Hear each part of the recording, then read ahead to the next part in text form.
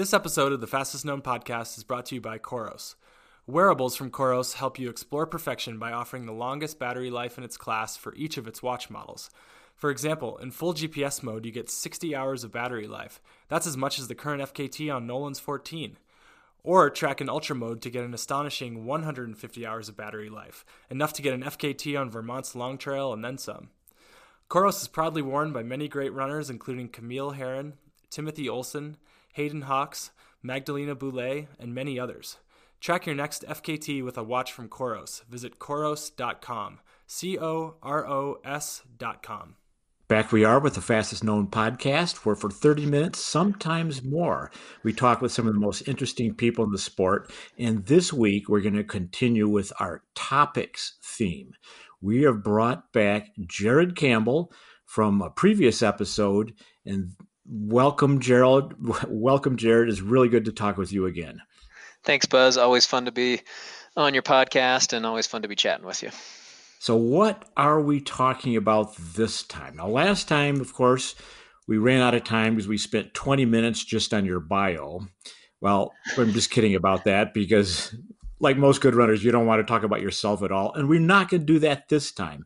But we're going to continue this time with a more slightly softer topic discussion than we did last time. Last time we talked about how to approach the big project. And this time, what are we going to be talking about? Well, I think this time we're going to dive into the topic of partnerships for projects. You know, something you and I have a bunch of experience with over the years, and probably something that gets overlooked and is worth, reviewing and sharing with people, especially those kind of new to the sport of tackling projects outside of races. So the topic is partnerships. That's good. And like you said, no one ever talks about this, even though it's very important. A few weeks ago, we had Bill Wright and Kyle Richardson, and the topic there was speed versus safety. And we discussed three components of safety. And the first one is your mind. But the very second one was partnerships. Choose a good partner. So I like this topic, Jared. Yeah, me too. And as I reflect back on all the cool things I've had the pleasure to do over the years, the best ones are with people, and those people have become my best friends, and they really shape the experience. So I think it'll be fun to dive into this. Okay, so what do you got? If someone is starting off here, or even if they're not starting off, what do you see as one of the first elements to start with for a good partner?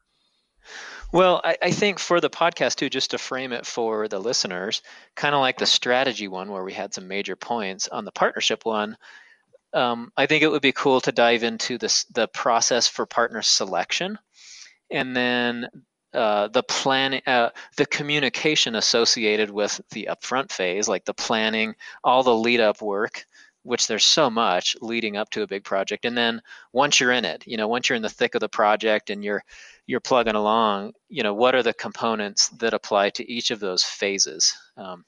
Selecting a partner, planning, all the lead up work, the communication that goes into it, and then the execution phase. All right. Three aspects of a good partner. Let's do it. In preparation for this, I reached out to a number of my good friends that I've teamed up with over the years to tackle big things. Big things being like, a day to 2 days or plus kind of thing. People like Ty Draney, Luke Nelson, and Gary Robbins.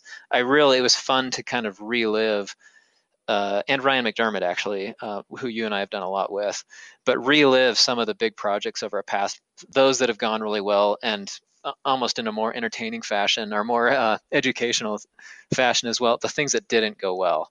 And so I've tried to collect a few little things to maybe share with the listeners here.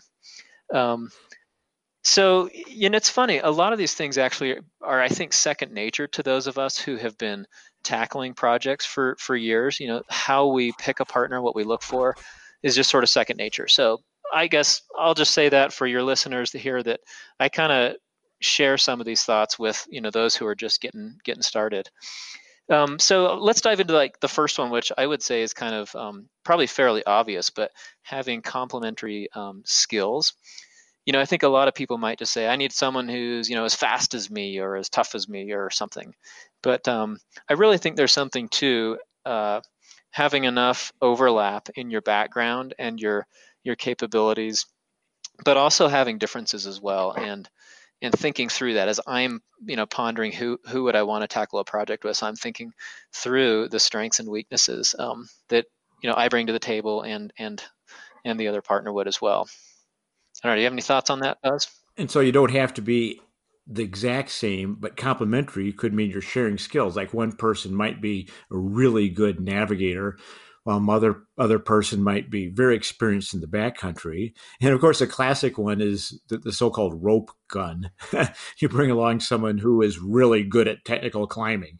Absolutely, yeah. And obviously, depending on the project, if you're doing something that involved technical terrain, having both background for all the individuals is a helpful thing. Having someone who's really strong in that area is helpful as well. Reaching out to Luke, I have a quote here from Luke. He said, having one person that's sort of pure energy, pure optimism, enthusiasm, and then, if it's a two-person team, hopefully the other person is maybe realistic and willing to sit down and plan.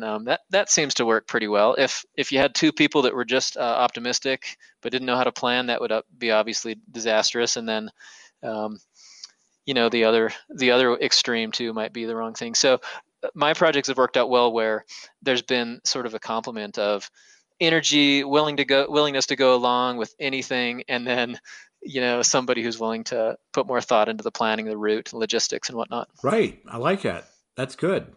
And what other aspects for a good partner are you seeing? Well, so again, I'm going to kind of quote some of my good friends throughout this. And Buzz, I know you and I will dive into examples from our running and backcountry and canyoneering adventures. But being on like kind of the same wavelength with the project, I think is important. Like what is the thing motivating you to do it? If you were on different. If one of you was just, hell bent on setting the FKT on, whatever the route is, and the other is just sort of going along for the ride, that's obviously probably not going to work out. So I think just in those early discussions, like making sure you're both in it for the same reasons is probably a really important thing to look for. Right. That's interesting, isn't it? If it's a goal, okay. That's interesting, because some people might just want to have a resume builder, as one might say, and other people are just inspired by the route itself and wanting to get out. That's I think that is kind of the same need. That's helpful to be on that same wavelength. I totally agree. Luke pointed out to me, he and along the lines of motivation, like not only why are you inspired by the route, but once you are in it, are you able to motivate the other person? And Luke brought up the fact that at one particularly low point in Nolan's for him, that I made the statement that well, this is what you signed up for. And in hindsight, I feel kind of crappy saying that, but apparently that the way it came across to him was a positive thing, because I don't know how that lifted his spirits, but somehow it did. Somehow the way I brought that up was a helpful thing to him. Right. Motivation is interesting. Well, I think for myself, and you could give me feedback on this, I've done a lot of stuff with you, Peter Backwin, Andrew Skirka, some pretty strong people. And over the years, I'm definitely the weakest link aerobically and fitness-wise. It didn't used to be like that, but I am now. And yet people still, I think, maybe I'm completely mistaken about this, I think people still like to go with me. So there are some other aspects here that are not necessarily based on pure fitness. You're absolutely right, Buzz. No, I mean, I've definitely been a student of yours over the years and recognized that pretty early on, that you went about things differently than me. And that's been a really healthy thing, actually. Yeah. So your approach to planning, to writing things down, to rehearsing, etc., it was really a source of me learning from you, which is a really cool thing. Now I sort of, it's a arrow in my quiver now that I take to other projects. But you certainly bring that to the table, a new cool approach to planning. Okay, good. Well, that's one of it comes in the complementary skills category then. Okay, all right. And some other things are in terms of partner selection would be, is this what's the level of commitment? Is someone willing to just go die on Everest at summit, or is someone want to kind of play it by ear, see how it goes, and have a good time? You kind of want to get on the same wavelength before you start. Absolutely, for sure. And I don't really know how to suggest people go about it other than just like conversations, and touching base as you're sort of leading into this. Plus, it's a personality thing, right? You're going to know the type of person who's willing to give everything. But if one of you, was just super dedicated in their mind, and the other was just taking it a step at a time, that clearly wouldn't work out. So it's important to really discuss that openly, I think, beforehand. Right. And here's something, of course, I made this joke right at the start about talking about for 20 minutes about your bio, which one could talk for 20 minutes, in which you would never appear on the podcast again if I tried that. That's that aspect of externalization. Some people really like to talk about it, really like media attention, and some people are a lot less so. So what do you think about that one? I was thinking a lot about that because for me, it's been actually a point of, I don't know if contention's the right word, but my approach to many of the projects I've done in the past has been very quiet. I don't, I've done things very personally motivated, and many of my friends either do, projects like this professionally, or they're athletes professionally. That brings with it, a responsibility to socialize it, to publicize it. In some cases, I've had cameras come along, due to commitments that partners have made. That's been really awkward for me. I have to admit, and I appreciate my partners reaching out early and saying, "Hey, Jared, there's this thing, there's a camera crew, they need to be involved. Are you okay with that?" Right? And ultimately I was, but that is something really worth discussing up front, because especially, today's athletes with commitments to companies and sponsors, like that becomes part of it, right? Is you are a conduit for reports and attention and stories and whatnot. And if the other person in the team or other people in the team are not on that page, that could be problematic. So it's important to just hit that head on and not have it be something that comes up at the tail end. That's good. I like it. So this is almost going into the part 2 of this, the planning, communicating during the lead up phase, where you discuss these things in advance. Absolutely. Yeah. Once you've sort of decided in your mind on who you want to team up with, and making sure all those initial things we talked about are in line, then comes the planning phase, right? And there's so much work that happens from that initial idea or inception up to the day you're at the starting line, so to speak.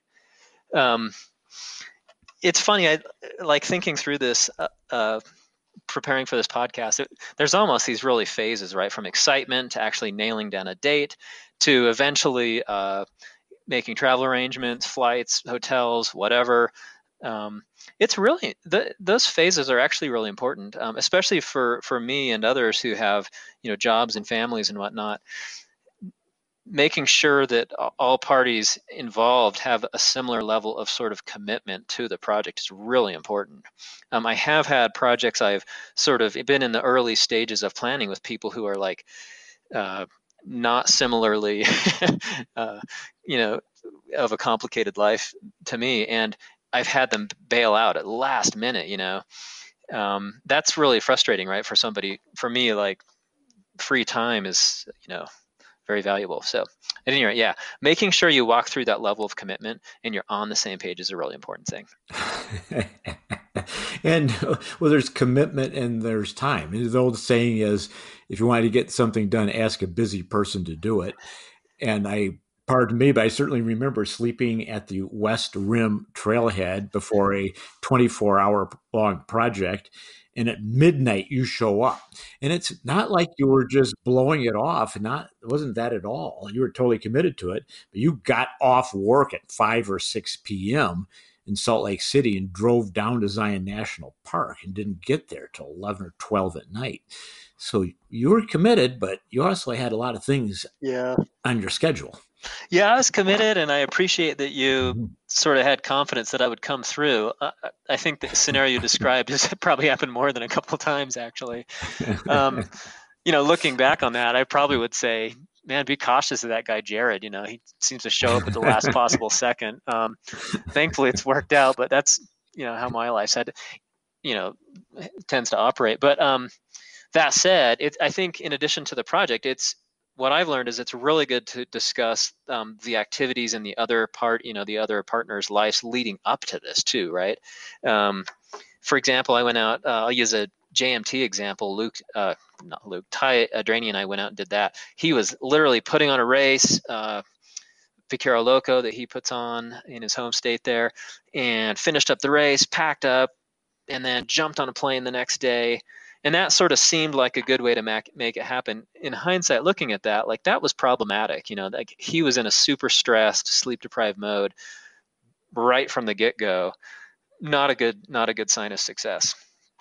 So, and yeah, Right. Buzz, I've been super guilty of that, like cramming in every last possible thing leading up to a project. So thanks for working with me on that. Well, fortunately, you do very well on little sleep, so it definitely always worked out. Anyone else? After tons of years of doing this, I like to think I'm getting a little bit better at thinking about the time, the day before and after, actually. I went up to run a race, Gary Robbins race up in Canada, and it was fun to like stage a family trip the week before. I kind of went into it relaxed and calm, and I wasn't rushing out of work right before. Those actually are a big deal, especially for really big projects, is thinking through the activities leading up to the project. So one could say your advice now is based on personal experience. Most of my advice is based on failure, on my own personal failures. So it's probably really good advice. Yeah, let's get. What about how one is feeling? Like you can get sick. You can not feel good just days in advance. Have you ever had that come up? I have, yeah. In fact, that's a real. I mean, I've had at least two projects that really stand out in my mind where I felt very committed, to the point where I didn't really voice. I probably shouldn't start this based on, my state of health, physical health, like going into projects, and I've paid the price dearly. If I could back up on a few projects like that, I would sort of hope that my partners in these cases would have said, hey, I get it. You're not doing well for whatever reason, you're sick, or another time. And so I've made the wrong decision there on two key projects. One was the JMT, that same project I mentioned with Ty, where he had sort of suboptimal conditions leading up to it, as did I. I kind of entered the thing sick. I had a respiratory issue, and the whole thing was kind of a disaster because of it. I'd like to think if we were to do the same thing again, we'd both say, hey, it's not in the cards this year. Let's try another year. But yeah, so voicing that. Yeah, so it's okay to check in just even one day in advance and possibly bail right there. Yeah, totally. I mean, and like to a failure, to a really unhealthy point, I go into these projects and my mind totally committed, and I haven't in certain cases had the maturity to say, hey, look, it's not in the cards for me today, and back out. I've not done that. I think I would take a different approach going forward. But I recommend people have that honest conversation.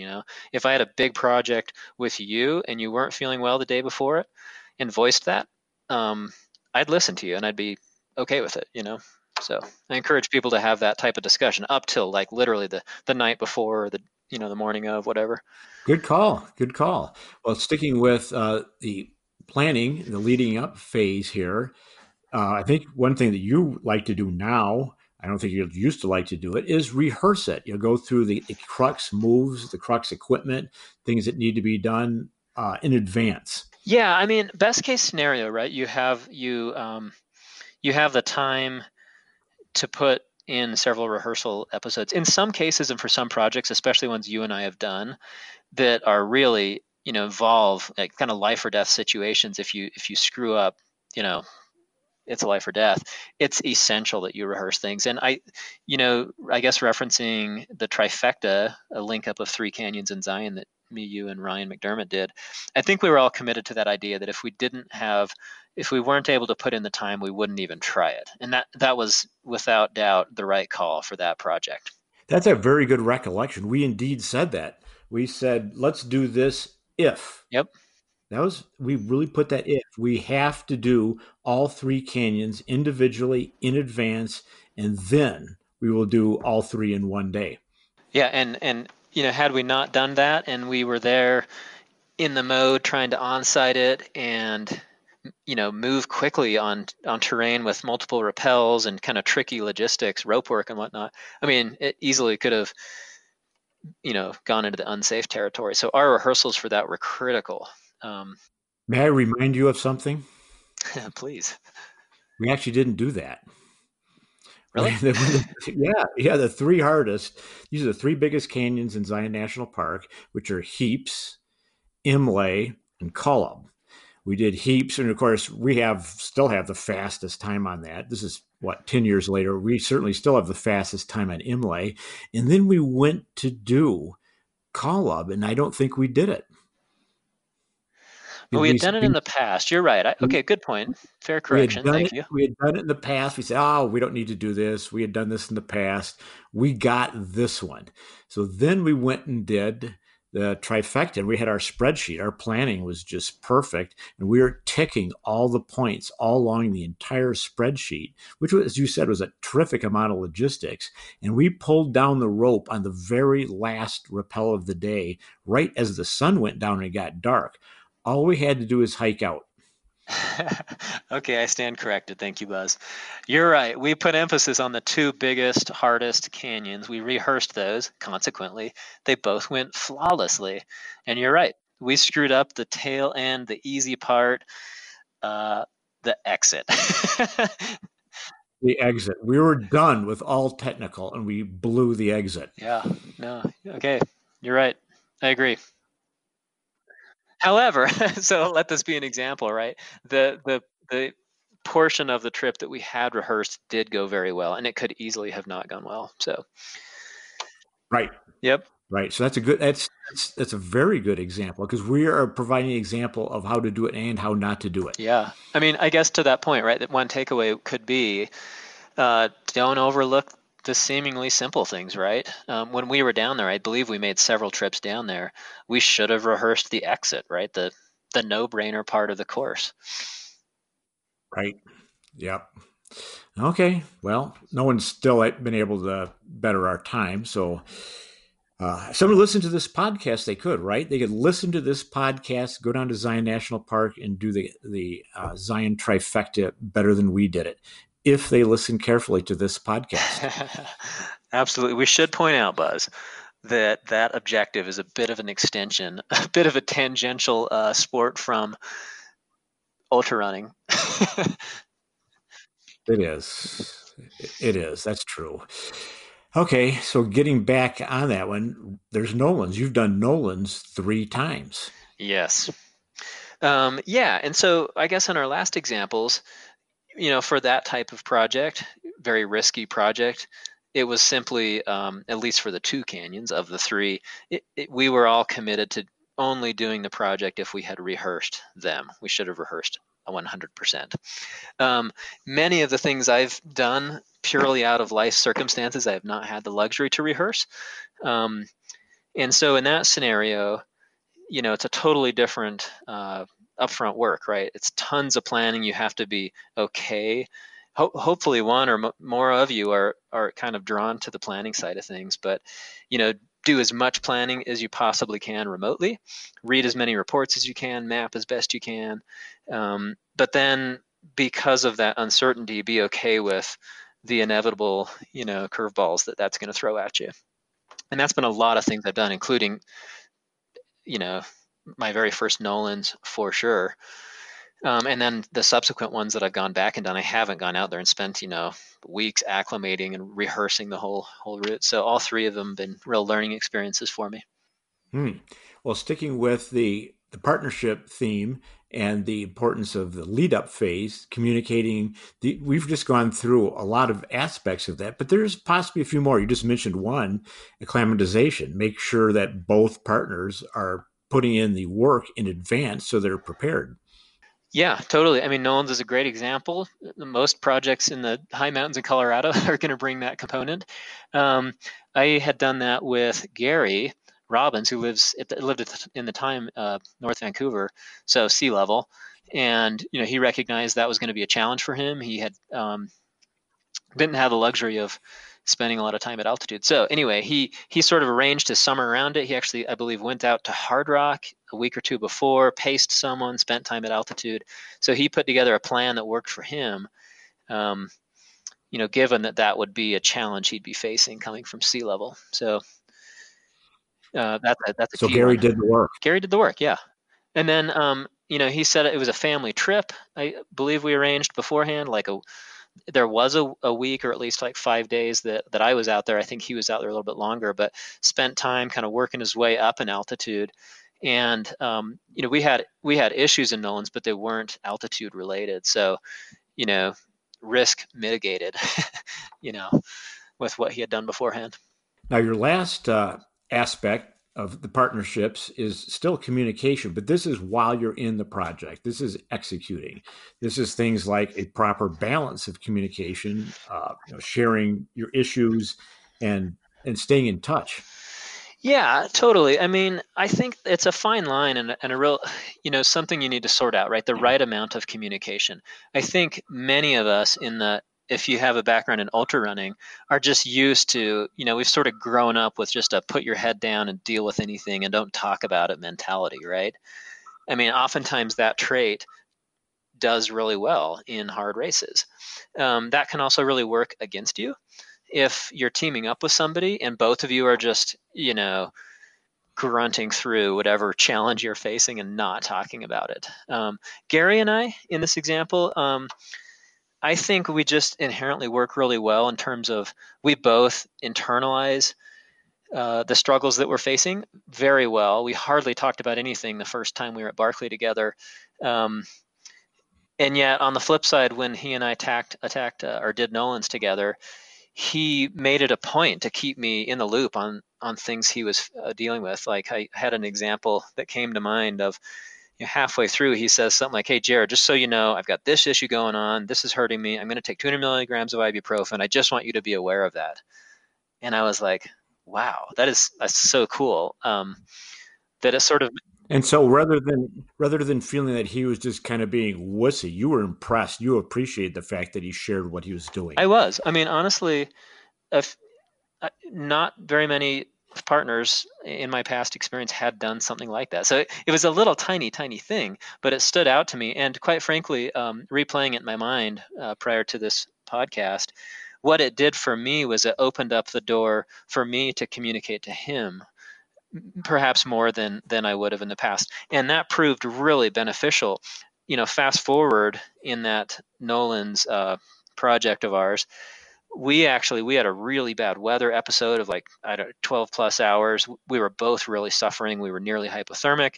And thankfully, we both voiced that we had sort of, come up on a really dangerous mode and we bailed. We pulled the plug. And I have to think that sort of his bringing up this seemingly minor thing early on sort of sent the message to me that I need to communicate back to him as well, which we did. I'm really sort of proud of the fact that we both, discussed that, made the right call to bail. Thankfully, we unbailed later, got back en route and finished the thing. But I find great satisfaction in the fact that we both brought that up. We talked about it. We made the right call. We got out of there when we were both in an unsafe mode. Had we not done that, if we were just two, internalizing kind of people, we could have just forged on ahead and it had a really bad situation. So, well, this is fascinating because there's a balance here, isn't there? In that you got to go hard, otherwise you're not going to get very far. You have to be somewhat driven, not only just fit, but you have to be somewhat driven, and yet there has to be a balance to think about it. And I think, Jared, what you're saying is, and talk about it so everyone, whether it's 2, 3, or 4, are involved share what they're thinking, what they're feeling, and possibly not, what's the word? No group think. So best decisions are made when each individual is participating in the decision-making Yeah. process. I've learned so much from you over the years. I've learned a lot from Gary, and I actually thankfully jumped on a call with him before this to just get his perspective on some of the things we've done in the past. And he brought this up. I said, Gary, why was it important for you to pause and tell me about why you were feeling the way you were and that you were taking a little bit of ibuprofen? He said this, and this is probably a really important thing to share with people. I guess years ago he used to do adventure racing or expedition racing, and had some early challenges with the team dynamics. In I believe it was 2010, one of their friends passed away in the context of the expedition race, and so he and the other people on the team, they were debriefing days after, playing through the scenario about why their friend had passed away, why their friend died. And so he said, Jared, I think the reason I reached out to you, the reason I found it important to tell you that was it kind of all started with that episode where the team, we all agreed in that debrief, had we taken the time to pause and think through things and voice any of the things we were uncomfortable with, that might not have happened. I might not have lost my friend. And so Gary's sort of taken that now to projects like Nolan's that he did with me. He told me on his group runs with multiple people, he literally pauses the whole group and says, all of us here, it's important. If something's on your mind, if you're uncomfortable, talk about it. I really love that. It's like such a mature way to approach group projects. And I'm going to make a generalization here, if I may. I think sometimes when males get together, that falls away. I like to think, maybe I'm being totally incorrect, that if there's one or more females in the group, there's a little more process involved. But sometimes all males can kind of get the charge going and not think through things carefully. I completely agree.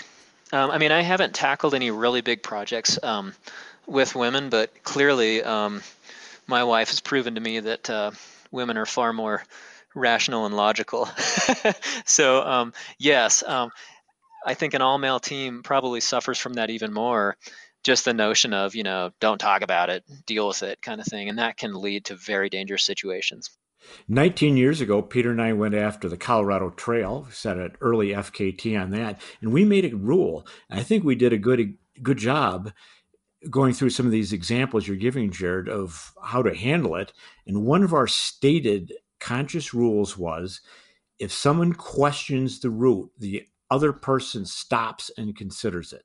Because as you said, there's a tendency to say, wait, is this the right way to go? And the other person says, yeah, sure, right? You just blow through it. And then if you make a mistake, you're losing 30 minutes or an hour. Well, if you take 30 seconds to check the map, you can save that half an hour. And so we made a conscious rule. If any one of us said, are we sure we're going in the right direction? The other person would automatically stop and consider that question carefully.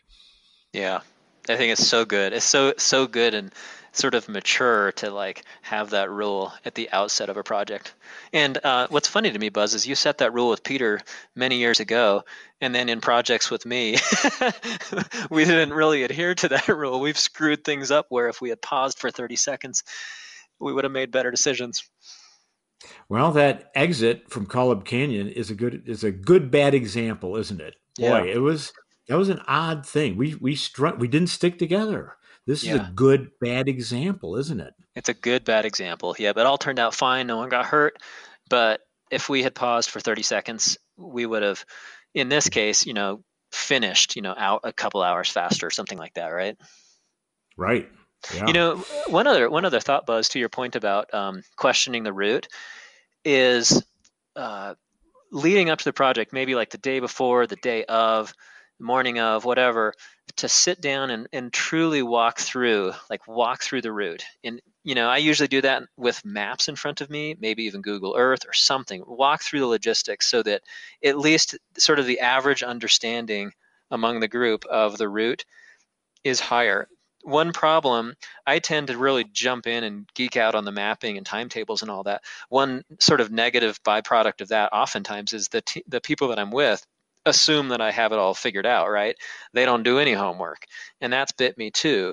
So I think it's a really good thing to truly walk through as best you can, so everybody has a clear understanding of the route, key, decision points, turning points, et cetera, and even bailing options. So that's something I need to do better at going forward, is elevating the level of understanding of the group, of the route. Get everyone involved. So everyone involved is really helpful. Now, if there's a commercial trip, there's a leader, there's a guide, but generally speaking, and for FKT projects, everyone's in it together. Yeah. Yeah, but so maybe one thing to look out for is if someone is the dominant, guide, orienteer, map person, that can actually hurt you, right? Because that person, myself included, have made plenty of navigational errors. So if everyone knows enough to be able to pause and question the route, like you and Peter talked about, that's a really healthy thing.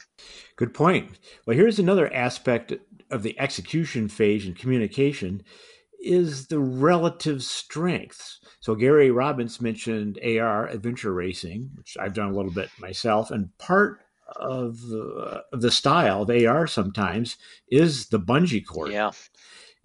You never see it in a regular race, but in AR on the bike, someone will, there's even gear for this, attach a bungee cord from the strong cyclist to a weak cyclist and help them up a hill. That is, I think, is completely fair. I think that's very reasonable. I like the teamwork aspect, but some people, oh no, you can't do that. And then, of course, in canyoneering, this is very, very well accepted. It's considered very good technique, the partner assist, Yeah. right? So in climbing, it's not considered good, but in canyoneering, it's actually considered high level. Or you might just stand on someone's shoulders. You might use each other's bodies to get over something, or possibly the toe. Yeah. But I think this comes back around, not just the technique, to acknowledging strengths and weaknesses, because you're going to finish as a team. And that's something that AR really pioneered. If you got a 4-person team, and if one person is weak, all 3 people are weak. You're only going fast as the slowest person. So it might be time to offload some weight. That was one thing that me, you, Ryan have done really well. And a really easy way to spread that load out is with weight, right? Because with canyoneering, you have so much crap with you, ropes and wetsuits and dry bags and all sorts of junk. So I think you need to put your egos aside, and if someone's struggling, whoever it is in the back who's working harder, take 10 pounds off, 15, 20 pounds, and put it on the person in the front, right? Average it out. And you can do that for things that involve a lot of weight. And to your point too, and once in the canyon, canyoneering is a fascinating event in the sense that you can really, the 3 of you use 3 bodies to actually get up and over obstacles efficiently. But I think the whole spreading out of gear thing is an important thing. And you were always really good at that, Buzz. You would say something like, Jared, you're moving a little stronger than me, and so here's 10 pounds. I always thought that was cool. But it worked. I mean, it was the right call, in that scenario. Well, good. Thanks for that feedback. We've never talked about that. We did do that, so I appreciate you confirming that you were just fine with that, because we definitely did that. Yeah, we did. Yeah, you didn't hesitate at all. And of course, there's that. I had a moment of pause of like, okay, but yeah, this makes complete sense. All right. Yeah. Well, we carried 3 ropes. We carried a 200, a 100, and a 50, and you carried the 200. And so it helped. Yep, absolutely. Yeah, so I think people might hesitate, mostly out of ego, to say, hey, I am struggling maybe more than you.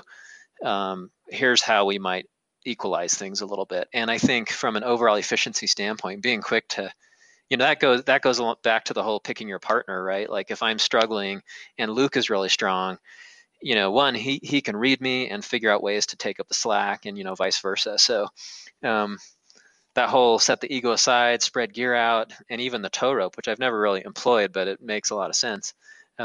It's awesome actually if the team works well enough that you can jump to those tactics as a way to become more efficient. Okay, the bottom line here is it's a team. Yep. In an FKT project, it's a team. You're out there in the backcountry probably, and so the ethical style is a little different. It becomes more like an adventure race. It becomes more like mountaineering, where getting everyone home at the same time safely is very good ethics. And to kind of maintain this purity of style isn't good ethics. It's kind of a little more ego driven. All right. Well, this is good, Jared. I think we identified just on a overall level that the choice of a partner and working as a good team is one of the key aspects of both safety and success. And you start off by saying enjoyment. So what the heck? We're out here to have fun.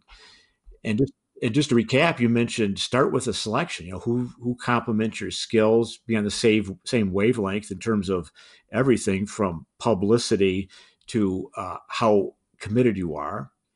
Secondly, you talked about communicating during the planning phase. You're a big planner, so go through the whole thing in advance and make sure you're on the same wavelength and you're both dialed.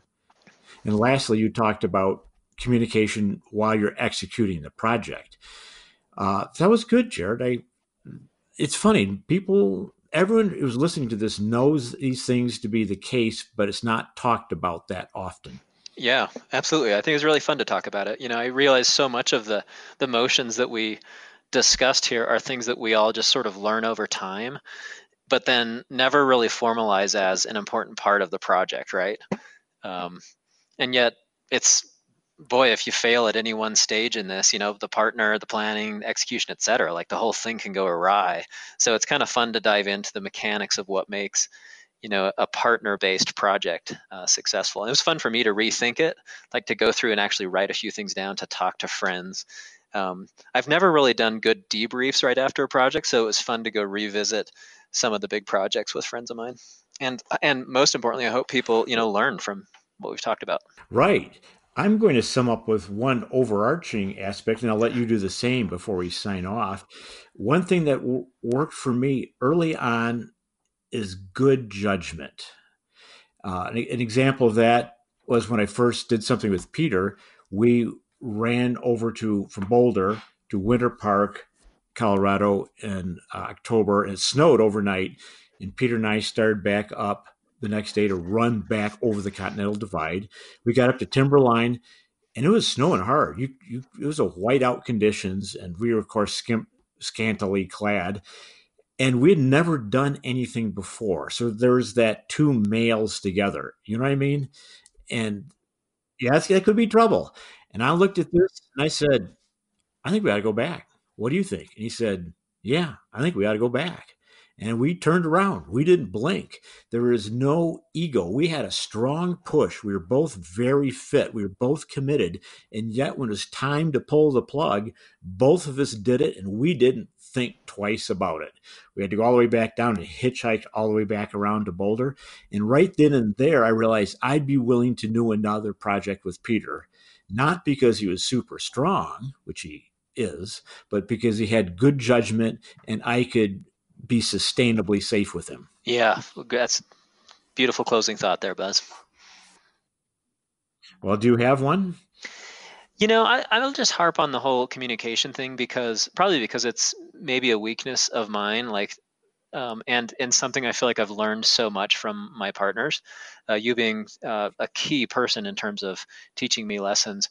I think the very best endurance kind of projects happen when people are able to communicate almost the way you would in a marriage, like super open, super honest, put the ego aside in all stages, from the very beginning, from when you're enthusiastic about the idea all the way through when you're actually executing it. And for me, like being able to reflect on a partner who has done that, is just so cool. And it makes me, really solidify the fact that I want to pursue other projects with this person, and knowing that they'll be safe too, right? I mean, ultimately, to the point you've made already, that's the goal, is to come back alive, right?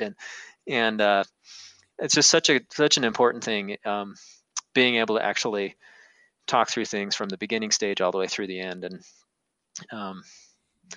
shouldn't be overlooked. It's not just about finding someone of similar horsepower, similar results in races, but building these partnerships. And in the end, I went and did Project XYZ with various friends, but those are true people that mean so much to me now, because we were able to tackle a project and discuss and really understand each other. They're the most meaningful relationships that have come out of a project like Nolan's or something, right? These are like really valuable relationships, and that's such a fun part of the sport to me, So the relationship, yeah. So hopefully people are able to realize from this podcast that there's so much to the planning and the partnership part of it, that they can learn a few things from this. And I hope that you and I get to do something else together this spring. Absolutely. Yep. Well, you're on that list, Buzz, where when you call and say, I want to go do something, I pretty much put just about anything aside to make it happen, because of all the experience. I know we're going to plan it out. I know it's going to work out. I know we'll be safe, etc. So yes. I'm still on the list. That's great. I'm so happy to hear that. I'm getting old. I was afraid I might have fallen off that list. You're on the list. Excellent. Jared, you are our first 3-time podcast guest. I thank you very much. For listeners who like hearing Jared's great information, go back to number 30. And I think number 61 also is with Jared Campbell. And hopefully there's more to come. And for the listeners, if you're liking this, please go to iTunes and review it. Give us however many stars that you might like, particularly if the number rhymes with live. And give us a little review, because we appreciate it very much and hope to keep bringing these back to you. Thanks again, Jared. Thank you, Buzz.